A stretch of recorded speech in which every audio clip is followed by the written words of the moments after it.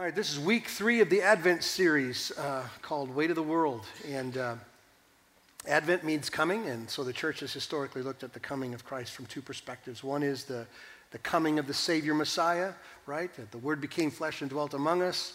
And then this thing that we do now, waiting for a future hope, and that is He's going to come again for His church. Amen? And so we always remind ourselves in a season like this of why He came and that He's coming again to encourage us and to move us towards love and good deeds. But there is a reason why we W-A-I-T, wait, and that's because this other weight. We played this on purpose to make a point. There's a weight, a heaviness to what we experience in our world. And so we wanted to talk about that and how does this coming, the Messiah, the Advent, how does He address these things that we deal with in our life, the heaviness of our life, the W-E-I-G-H-T, weight. There are experts, I don't have to tell you, psychologists who look at this season and talk to people and take surveys, and somehow they've concluded that this time of year is the time of year where there is a rise in people's depression, discouragement, loneliness, whatever bad emotion I suppose a human can feel gets accentuated in a holiday season. In fact, I even read somewhere they've got a disorder named after the holiday season called SAD, seasonal affective disorder. Now, I'm not perpetrating that idea. I'm just saying people want to label everything for what's wrong with us. And hopefully after today, after we get done today, you'll know what the real reason is. If there's anybody who's lamenting a season like Advent, it's probably due to the fact of misplaced expectations, right? And so we want to talk about that this morning. And I don't want to be Debbie Downer, but truly, there's a part of this that we have to face called reality. In a world that markets this season as the happiest time of the year, to some people it does just the opposite. And they would look at the season and say, happy about what? I don't have things to be happy about. In fact, my life is very, very tough. And one day on the calendar is not going to fix that for me. And so please just get me to the next season, right? Or there's a possibility that people rise the expectations so high that the only thing left is let down. It can never deliver on that promise. It can never be all that it's intended to be. And so there's a major disappointment with it. And so the reality of that experience, and I think it's true, we wanted to talk about the heaviness or the weight of the world in lieu of waiting for a Savior, okay? And we started with, I think, the foundational piece of understanding weight, and that was the weight of sin. 1 Timothy, Paul tells this young pastor the reason why Jesus came into the world. He came into the world to save sinners. It's a very short sentence, but very profound in telling us the intention of a Messiah King coming for people. There is one predominant need we have, and that is we have a sin that separates us from God forever. So Jesus came, God came, took on flesh to make a way for us. And so we looked at sin, as ugly as that was, what our sin is and how we behave in our sin and how it separates us from God. Because if we don't get that, if we don't get sin, we don't get celebration. There isn't anything happy about the season if He really didn't deal with our sin, right? So we looked at that. Last week I listened to Paul's sermon online, and he did a great job talking about another weight that is common to man, the weight of fear, worry, doubt, all the things that in lieu of what we see and experiences that we have, we kind of wonder, is this going to turn out all right? Is God really in charge of these things? And so that was a good moment for us as well. But we're going to add one more to the weight of the world, and that is the weight of joy. Sounds ridiculous, doesn't it? Sounds like it's wrong, the weight of joy. How is joy ever a weight? I'm thinking that possibly if we get joy, I'd love to have joy. If I had joy, it would feel just like the opposite. It wouldn't feel like weight. It would feel like weightlessness, hope, and satisfaction, right? If I get that joy. But here's the thing. The reality of this joy is that some of us, even if I say to you today that joy is a really important thing and you should pursue it, we would look at it and go, wait a minute, my joy? Like if I think about my joy, doesn't the Bible say things about sacrifice and service and carry your cross? All sounds very unproductive when it comes to joy. Like I should take a small position, not pursue my own joy, give up my life and serve other people, take up my cross and follow, and it sounds very counterproductive in the way of my joy. And I personally believe that there's a lot of people who have or will, sometime in their future, misunderstood biblical joy. And so that's what we want to talk about today, the weight of joy. In a season that says you can find happiness, you can find contentment, and you should be joyous, then there's a reality that we have to examine. And so that's what we're going to do today. And I'm going to do it with a simple description of the rules of joy, okay? So if you like to take notes, here's rule number 1. Everyone everywhere is in a constant pursuit of joy and happiness. No exceptions. Everyone everywhere is in a constant pursuit of joy and happiness. An old philosopher, 1600s, Blaise Pascal, said this. You've heard me read this to you before, but it's poignant. He makes this point about the perpetual pursuit of every man for joy. He says, all men seek happiness. This is without exception. Whatever different means they employ, they all tend to this end. The cause of some going to war and others avoiding it is the same desire in both, attended with different views. The will never takes the least step but to this object. This is the motive of every action of every man, even of those who hang themselves. Kind of gory for a Christmas subject, but it's reality. And the bottom line, to paraphrase what he just said, is you always do what you want to do, and what you want to do is be happy. Everyone does. No one has to teach you that. You come out of the womb wanting to make yourself happy. And that's the truth. And whatever you do is your destination for happiness. So let me use a couple illustrations. Why do you work out? You know, Neil was in the last service, and him and I are great comparisons. He goes to the gym every morning. I don't, okay? And we both do it for the same reasons. To be happy. Right? So he gets up and says, if I work out, I'll feel better. I'll stay awake after lunch. I don't work out because I'd rather not feel the pain, and it makes me happy. Right? So, some people say, listen, if I look better, if I actually lose a few pounds and I look better, people will think this of me. And so even insecurity would be a driving force behind why some people would work out. But ultimately, the destination is the same for everyone. When I get people's approval, I'll be happy. And you can fill in the blanks. Why do you go to work every day? You go to work, some go to work because work provides money, money provides things, things make me happy. Or you're just one of those type A achievers. And so for you, it's about the deal. It's about the art of the deal. It's about finishing. It's about, another pelt on your lodge pole. I've accomplished something. I've done it. And so it's simply about fulfillment, the thrill, the adrenaline of the deal. And you go to work because that ultimately makes you happy. You'll put yourself and your money at risk because if it goes, if it flies, if you make more, it makes you happy. And everyone does the same thing.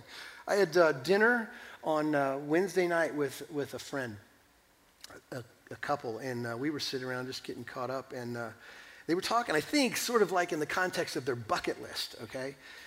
And on their list was to jump out of an airplane. Which they did, and the reason why he told me he jumped out of the airplane was so that he could overcome his fear of jumping out of an airplane. And I figured I could help him. Here's the best way to avoid the fear of jumping out of airplanes. Don't. You don't have to, and you get what you want, okay?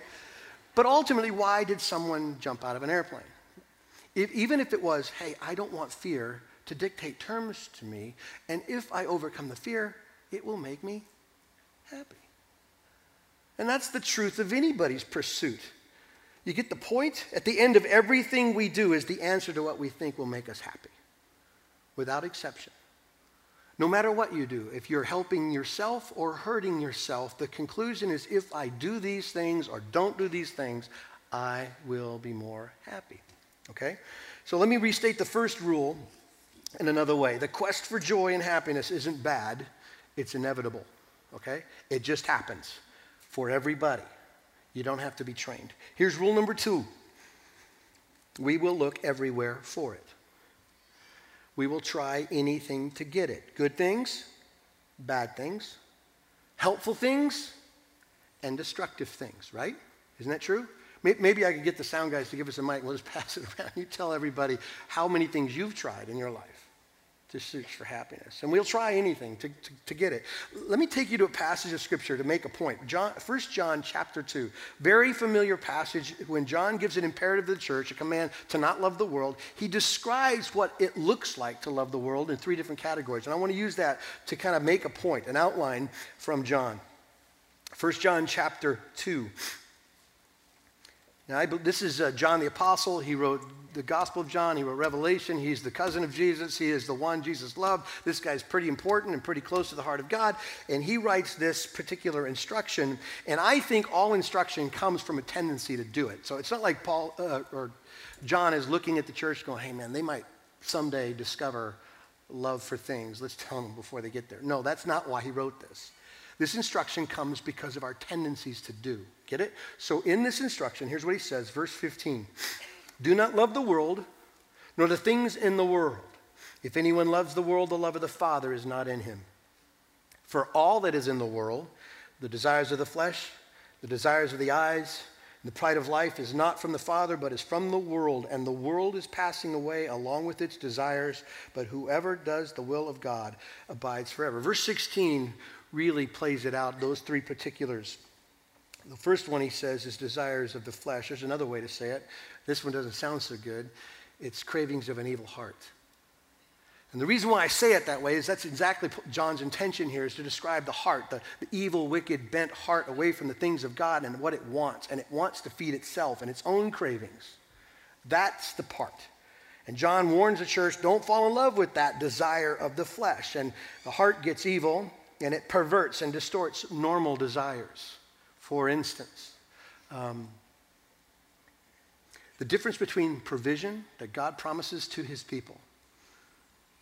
If you need housing and clothing and what to wear, he provides. God provides all those things. But guess what happens to the evil, bent heart? It goes from provision to hoarding, because it ultimately thinks if I have much, I don't have to trust in him, and so it just collects. It fills up its barns. It has a great 401k. It has a great retirement, and it does not do anything for the kingdom. It simply hoards, and that's one of the ways the evil cravings of the heart twist something good. The other thing it does with normal desires, it does something like take something like love. God invented love. God is love. God gave love and intimacy to his people and said, here, marriage. In the context of that, let it go. And we turn it into sex and pornography and things that twist a normal desire into something wicked. We can take something as simple as food and turn it into gluttony. And you can take anything you want and just keep going. Evil inclinations do that with what God provides, right? So that's the whole cravings of the evil heart, of the desires of the flesh. There's another thing that John says here.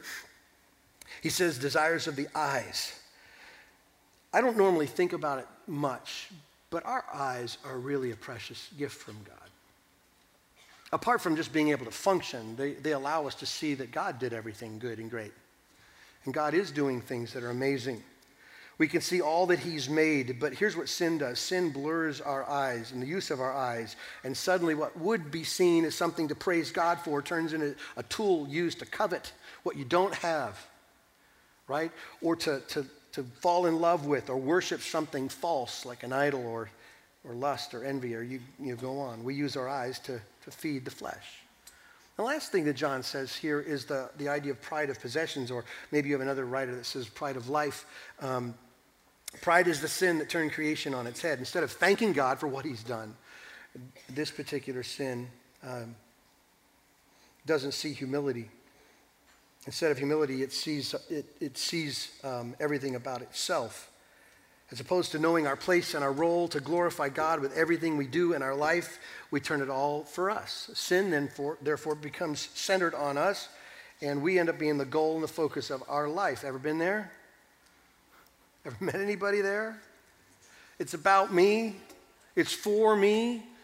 It ends on me, and that's exactly what John says here. Those things, those evil cravings, the flesh, the eyes, the life, the pride of life, those are things we aren't to love, but if we give ourselves to trying to find joy, guess where we go? Right here. We look for joy everywhere. Relationships, this one's not good enough, get rid of that one, try another one. More things, more money, more power, more success, more achievement, more pleasure. Some people even choose, like Pascal said, even conflict. Some people love war enough to say that's worth my pursuit. I have had a couple of moments in my life where I use, and I don't have a lot of champion stories. I have a lot of failure stories, so I hope you don't get tired of those. But a couple of little moments in my life where I remember laying awake at night dreaming about something that would make me happy. One was a job that earned money. I was hanging around with a bunch of friends, and they all made huge sums of money. And so in my warped young man conclusion, I felt like the way for me to grow up and succeed and be like what I'm supposed to be, I need to have a job that produced. And so I had a job managing a hotel, and I got fired. Wasn't my fault, by the way. That's another lesson for another time. But for a year, I thought I'd cut the brass ring. Income, employment, status, all that kind of stuff. The second time I remember laying awake at night was when I was dreaming about ministry. I thought, oh crap, if I could just get that significant role, if I could do something of worth and of value that is so great that now maybe I would have significance. You see the distorted part. Now something good has turned into something bad because it was feeding a weakness in me, and I learned over time all of my ideals were blown up, pride was shot. God won't have competition. And so I was looking for something. I look anywhere. I look at something like money. Well, that didn't do it. And looked at even ministry, and that didn't do it. But I don't think anybody in here is any different. We look anywhere. We look everywhere to find joy, to find happiness. Here's the third absolute rule of joy. God is the ultimate desire and fulfillment of everyone. The ultimate desire and fulfillment of every joy. In other words, the reason we all have an insatiable desire for joy is that God made us for it, and he made us to find it only in him. Does that make sense? He gave us the hunger for joy. He gave it to us and said it can be fulfilled only one place, in him. You've heard it maybe said this way before, that there's a God-shaped vacuum in every soul, right? That's one of the philosophers' ways of saying that this desire, this hunger, this want is by God, for God. And we try to fill different things in there to make it work. Now, let me take you another passage to give you an outline of the conclusion of that kind of thinking. Psalm 16. Psalm 16. This is King David, and he outlines this thought way better than I can. So let's just pull it apart a little bit. This is verses 1 and 2. David says, "Preserve me, O God, for in you I take refuge. I say to the Lord, you are my Lord. I have no good apart from you." You should underline that phrase.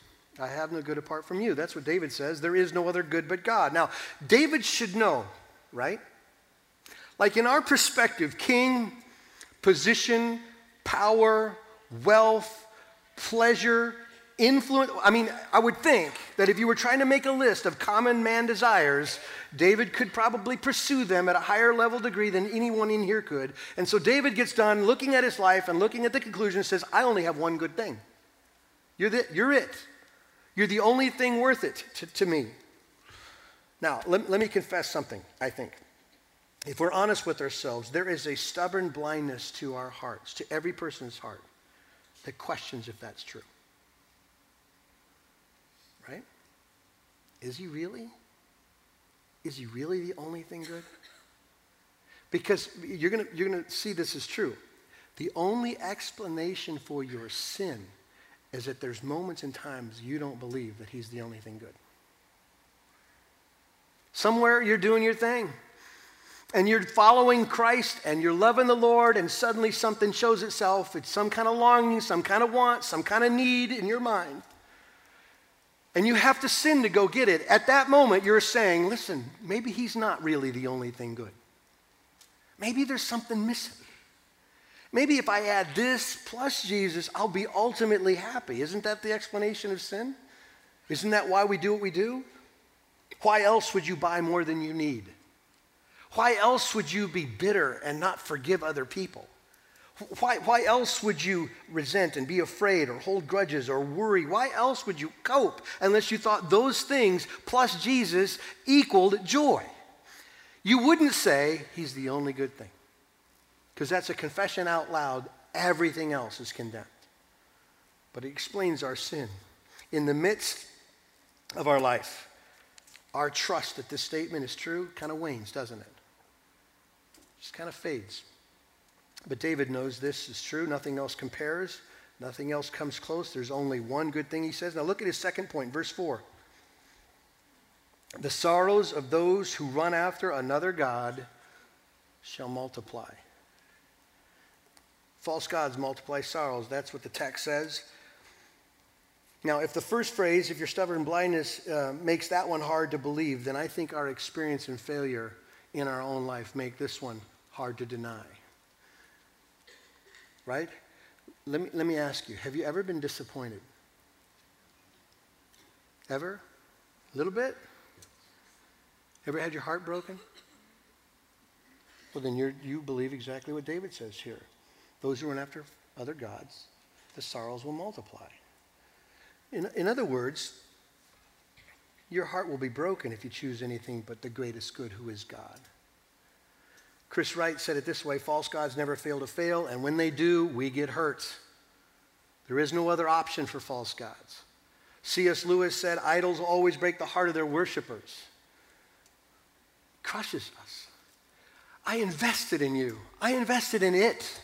I gave my heart away. I cared deeply in something that could not, would not ever deliver, and it crushed me, as it's supposed to.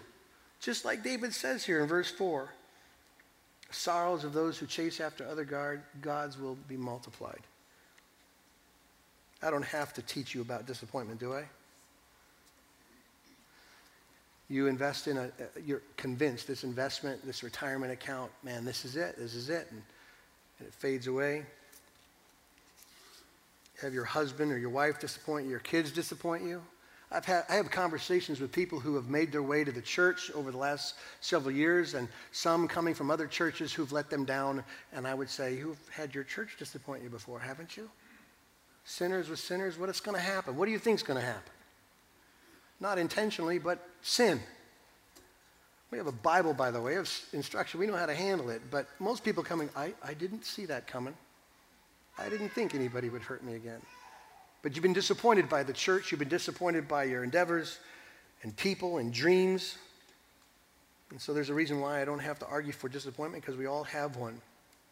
And there's a reason why we get so disappointed in everything, and that is because you're not designed to be satisfied in things or people. That's not how you're made. You're not fashioned as a person to be satisfied in things. You were made to be fully satisfied in Him, by the Creator God, when you give your heart to Him. Isn't that what David says? Look at the end of 16. He talks about the ultimate joy. Verses 8 through 11. David says, I have set the Lord always before me, because He is my right hand. I shall not be shaken. Therefore my heart is glad. Now listen to these phrases he says about his relationship with the Lord. My heart is glad, and my whole being rejoices. My flesh also dwells secure. You make known to me the path of life. In your presence there is fullness of joy. At your right hand are pleasures forevermore. Look at those phrases. David says, in your presence, here's what I found. I have found gladness for the heart, rest for the flesh, he says, which is rest for the body. Like you even sleep better when you know the Lord. Fullness of joy, pleasures forever. Several years ago, John Piper came to Redemption. It was East Valley at the time. And he asked a question that I'm going to ask you to make this point. If this afternoon you could go to heaven, and all your greatest wants were met there. For instance, let's say you're sick and your body's crippled or whatever, and as soon as you die and enter into heaven, I mean, your knees feel better, your back, you feel like a newborn baby, like you could run 1,000 miles an hour. I mean, just awesome physically, you feel great. Let's say the people that you miss were there all waiting for you, and great joy.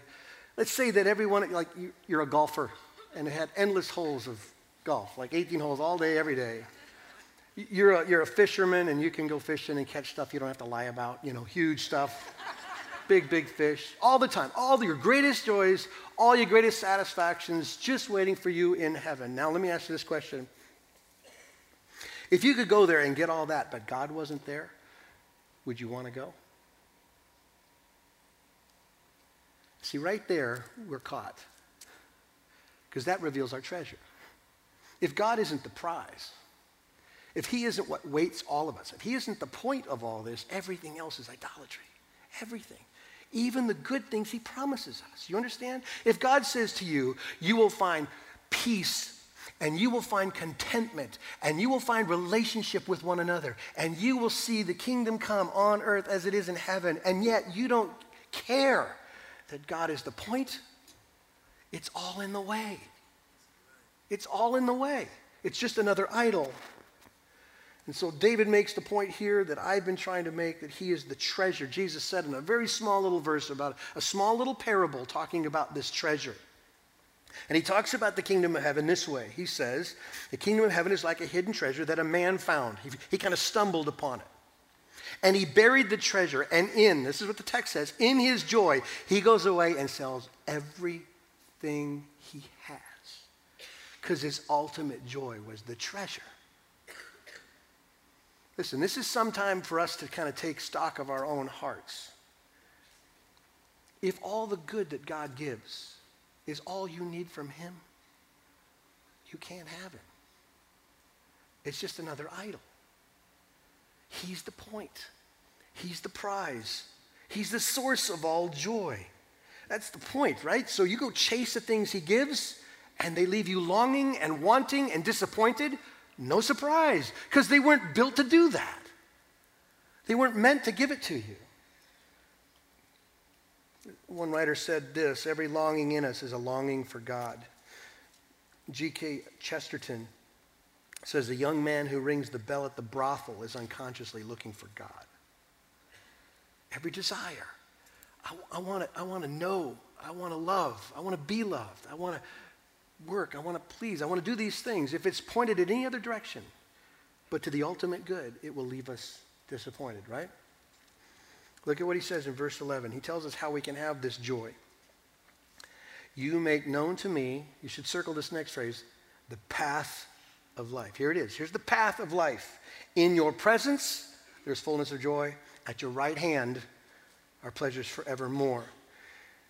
Here's what David says. He describes it as presence and relationship. That right hand is a position of favor. It's a position of honor. It's a position of sonship. Did you know that? I'm one of those nerds who actually named my children after what it meant. We spent some time looking at like Old Testament names and said, okay, this one means, and so, we've got Jehovah has been kind. That's Jediah's name. Jehovah exists as Jesse, Eli is God is exalted, but Benjamin, son of the right hand. All intentional. And it's exactly what David is saying here in Psalm 16. If I want to get to sonship, if I want to get to your presence, if I want to get to relationship, it comes by being a son and a daughter. It comes by that proximity. And if you've been around long enough, at least in this Romans series we concluded just last month, then you understand this big, burdensome truth that sin ruins everything. It ruins my heart, it ruins my perspective, it ruins our relationships. Primarily, it has ruined the relationship between God and man. There's a huge chasm. And then Paul goes on to describe how this chasm is bridged and how our need is met in Christ. In Romans 5, he says that peace with God can be known through Jesus. He says that the separation that can be bridged and reconciled, those are words he uses, reconciled through Jesus and his sacrifice. And ultimately, he says in chapter 8 that we can now be adopted, grafted back in, sons and daughters, heirs of the kingdom, rightful heirs to everything God has given. What was once broken has now been made right through Christ. Sonship, relationship, and the conclusion is fullness of joy. Fullness of joy that lasts forever. That's what David says. So let me ask you this question as we wrap things up. If those are true, and I'm watching your heads kind of go, yeah, that's so true, I believe it, then why would we look anywhere else? If you already know the answer, what keeps you pursuing other things? Well, I think one of the reasons is that we only think in moments. Like we're so short-sighted. We really think that this pleasure of sin is real and the joy of God is something I have to wait for tomorrow. Like, I'll get joy, but I got to die first. So until then, I'm going to make my own joy, even though I know already it's a temporal joy. And so we create it, we make it, we fabricate it, and it's not real and it disappoints, right? So sometimes we are so short-sighted, we don't see that joy is not just a future truth, it's a present truth in Christ, right? The other thing I think is Every joy we experience is a shadow of the source of joy, so it keeps us coming, keeps us wanting. So there isn't anything out there that you pursue that doesn't have a little bit of God-made truth in it, even a little bit. So God invented love. He is love. This is the context of relationships. So you can experience that in the one another's. And so even when someone goes off the reservation, as it were, to fall in love with someone they shouldn't fall in love with, there's a kernel of intimacy and relationship in there. God invented those things. When there is something beautiful, something winsome, well, God does all of that. God is the author of beautiful things. And the fact that we would invest ourselves in that doesn't surprise me at all. When we go after things to achieve or accomplish or create, well, that's because God made you smart and creative, just kind of like him. We look like him in that way. Even the stuff that we know is sin, the stuff that we call bad, even has a twinge of, I understand it. So the idea of like sexual impurities and pornography and things like that. Well, God made those things to work in the context of a marriage, right? But he made it work. It's beautiful and it's wonderful in that context. But we can take that one little truth and then run ragged with it. As the scriptures say, kind of like a fire burning out of control. That's what happens. But there's a little bit of shadow of truth in everything, and that's why we pursue it. Maybe that thing God made, that was good. If I use it this way, maybe it will deliver. I'm not supposed to do that. The other thing I think is one of the reasons why we keep going the wrong direction is because sin distorts our perspective. Ongoing, unconfessed, rebellious sin keeps things blurry for us. Now, we are in Arizona, got a great illustration. A hot summer, August day, you look down the highway, and whatever that is that makes the world just kind of blurry, it makes lakes appear on asphalt, the mirages, right? That's what it's like to look at life through sin. It looks like it's real. It looks like it'll make you happy. It looks like it doesn't matter, but it does matter. And we continue to create like systems to cope, but it doesn't work. For instance, Jeremiah, the prophet from God to his people, talking about their rebellious hearts, said this. Now tell me, this isn't a distorted view looking through sin. My people have committed two sins. Here's the first one. They have forsaken me, the spring of living water. Bad enough, right? Guess what sin does?